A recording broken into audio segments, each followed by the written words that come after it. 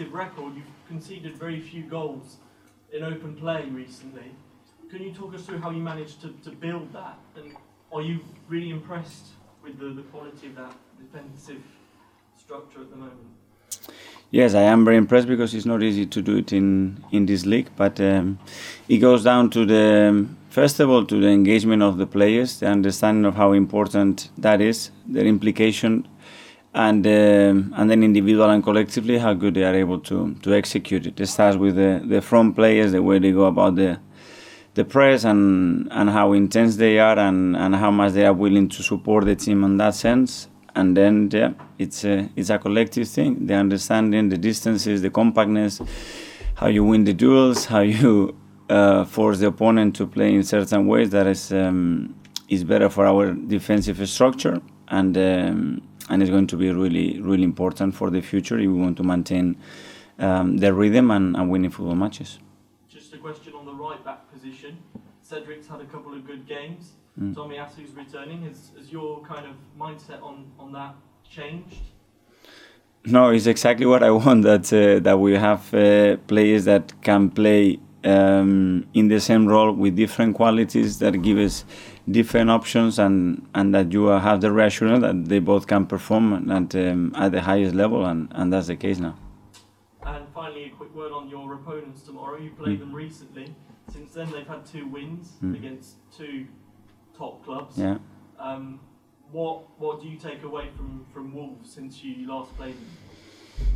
Nothing different. I think they've been really consistent. I think the work that the manager and the coaching staff are doing, it's exceptional. They've been in a really good run over the years. They have a really clear way of playing, and they are a really competitive team. It's really hard to beat them, and it will be tough tomorrow.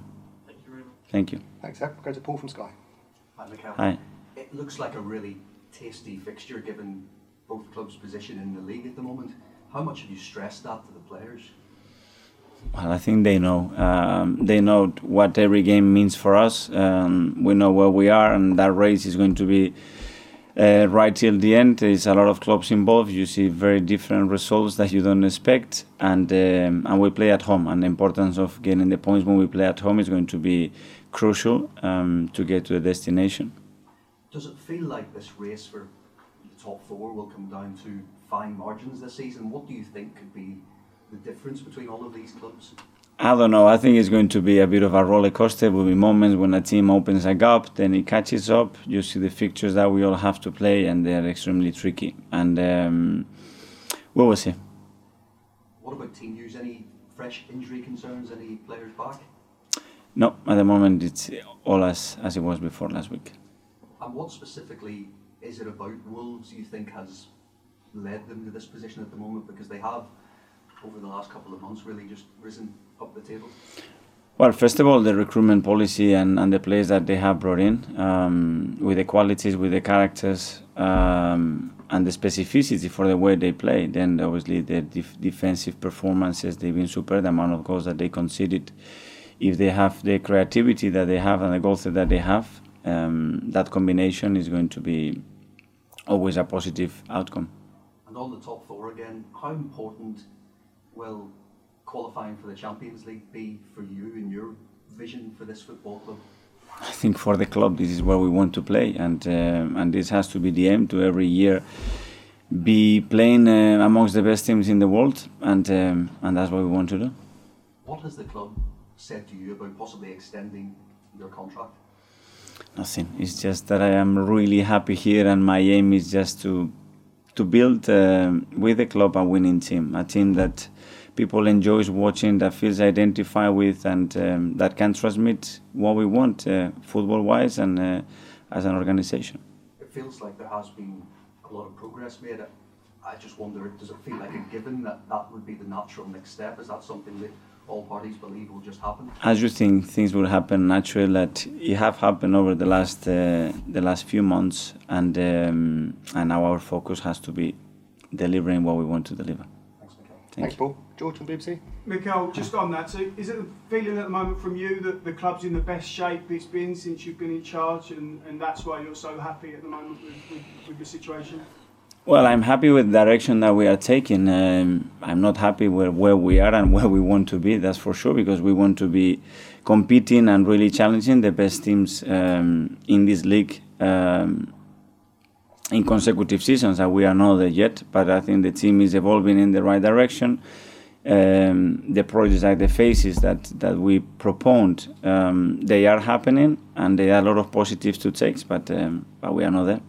When you watch, you're a football fan, when you watch the Champions League, you must aspire for that to happen next season. So how much does it need to happen for Arsenal for you to get them back into the top four? Do you miss the Champions League music? I do a lot, because as a football player I have experiences, and it's one of the best feelings that you can have, to be surrounded by opponents that are the best in the world and challenge yourself and evaluate yourself against that type of opposition. And then obviously as a club you play in a competition that brings the club to a different dimension, different impact, a competition that is very attached to this football club. You've got 45 points to play for. It's in your own hands. How will the players handle that pressure that you can finish fourth this season? There is going to be that talk till the end, or mathematically that is possible, but our focus has to be today. Train well today, prepare well today, be mentally ready, physically ready, tactically ready tomorrow to play a really difficult match, and tomorrow show it on the pitch. That should be the only aim. Thank you. Ian from Talksport. Hi Mikel, how are Hi. you? Big game tomorrow. What have you made of your opposite number, Bruno Lage? Because there's not too much to learn about him apart from being involved at Swansea, and yet he's taken the reins from Nuno at Wolves and done a pretty good job.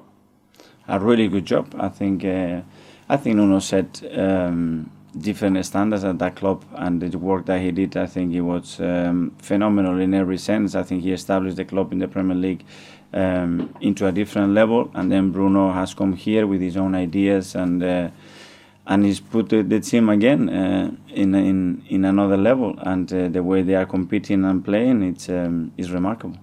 A lot's been asked about Arsenal being in the top four and Champions League. In a way, are you ahead of schedule? I mean, we are where we are, and I'm happy that we are in this position, and we want to make the most out of it. And again, that can be the aim, and that should be the goal and the objective. But the focus has to be today. I was with Antonio Conte yesterday, and he was talking about strikers, and he said you can get your wife wrong, but you can't get your striker wrong. You have to be absolutely 100% with your striker.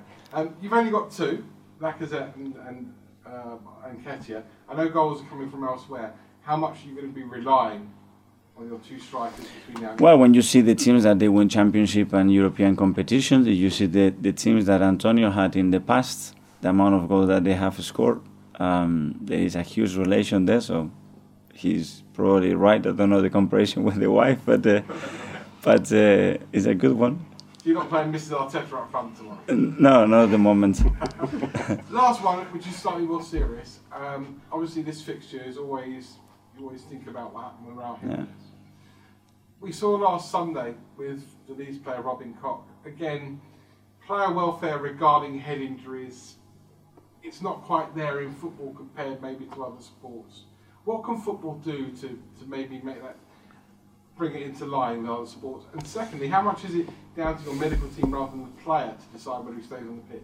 Well, I think we made a lot of progress there to where we were a few years back, and we have to continue there. In the case of Raúl, it was a really scary moment.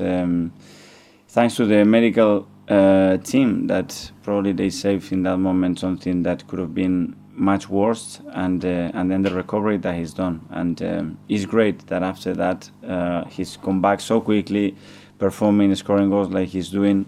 And regarding that topic, yes, we can always get better, and that should be the aim. Good luck tomorrow. Thank you. Thanks, Ian. Go to Mark. Just on that with Raúl Jiménez, I think most of us were there in the stadium when that happened. It was, you could even hear it happen because obviously we're behind closed doors. Was that one of the scariest moments you've had involved in football? Yeah, I had others, but that was one of them, because straight away when you see the reaction, the anxiety that suddenly in team doctors and everybody was involved trying to assess what was happening, it was frightening. And thanks God, he ended the right way, but it looks really, really bad. for yourself with the club? Were you in contact with Yeah. Rowe during his recovery? And things Yeah, like that? we were. Of course, we were, and David was as well because he was directly involved and he was really affected about that.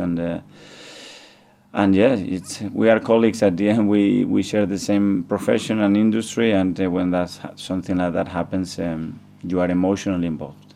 The team you're playing tomorrow night, are they a rival to finish in the top four? Well, they look like the way they are playing, the results that they are getting, the consistency that they've shown, for sure. And you look at the last 2 games as well and how they played against us, they're going to be up there. We saw Emile score again at the weekend. That's 10 goals and 2 assists this season now. Many Zoom calls ago, you said that if he was going to be a top player, he needed to be more consistent. Are you now seeing the output of goals and assists that he needs to provide? Yeah. The numbers should be looking something like this, and that's not a coincidence. He's practicing it every day. He's working. He's open. His willingness to do it because he knows he has the qualities and the capacities to do it, and that's what we have to demand to players, whether they are 19, 20, or 35. Do you think you've unlocked something with him in conversations you've had? Does it also help that he's had that England experience now as well? I think it's a combination of everything. It's in his nature. Obviously, he needs to feel that confidence and that trust around the coaching staff that we are the right people to guide him and to take him to the next level. He needs his teammates, which they are big contributors to what he can do on that pitch. He needs to feel love. He needs the right environment around his family, girlfriend, whatever is next to him. And when that happens, then he's got a good chance. And finally, in the broadcast section, we'll go to Nick Haters at the back. Hi there, Mikel. Hi. One of the changes since we used to come up here regularly is we've got some more cameras in the room filming the documentary about you and players, All or Nothing. How's that impacted you, and how are you coping with the extra attention there?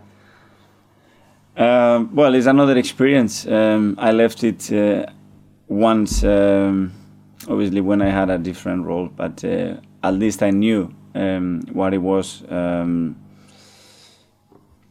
It's a way of telling the people who follows us how we live, how this looks like internally, and it has to be natural. Nobody has to be acting. We have to be ourselves, and just tell the story as it happens. And this season has been a little bit a roller coaster for many situations that we all know, and coping involved and restrictions. But hopefully, it's a good story to tell and people to understand what happens behind the scenes. But sometimes it's not easy because you feel observed, you feel listened, and sometimes that's in the back of your mind. But at some stage, you have to let it go and become what can become. So do you think we'll see a different side to you? We'll see all those highs and lows, the hugs and the arguments and... I don't know. I'm who I am. You know, when I am angry, when I'm happy, when I am disappointed. I don't know. I don't think I can hide, or I do hide a lot how I feel. But for sure, you follow me 24 hours. I'm sure you will know more about me. That's for sure. Just finally, a quick word. Since we last spoke, Jack Wilshere has officially sort of left the club again. He's found his new home in Denmark. Just some thoughts on him and his future. Well, first of all, thank you for what he's done all the time with us. It's been great to have him. I think I'm speaking on behalf of everybody at the club. It's been absolutely a pleasure to have Jack back, to enjoy him, watch him play again next to us, to have him around, the inspiration that he's for all the young people. And hopefully we can help him. We have helped him a little bit as well, because he had some doubts what to do, whether to start coaching or continue playing. And I think this group of players have given him again that necessity to experience on a daily basis how magnificent it is to feel like a football player. And I think he wants to experience that again, and we wish him the best of luck. From the outside, he seems to have matured a bit since we saw him singing songs with you and playing parades and things. Yeah, I think he's come a long way, Jack. I don't think he can lose as well that spontaneity that he has, and that character and the funny moments that he produced, because he's part of Jack. But obviously, years gone by, and he has matured a lot. From what you've seen, can you see him returning one day, maybe in a coaching capacity? 100%. I think everybody at the club will be willing to open the doors for him and try to find a role for him that can work for everybody. And I think that will happen naturally in the future.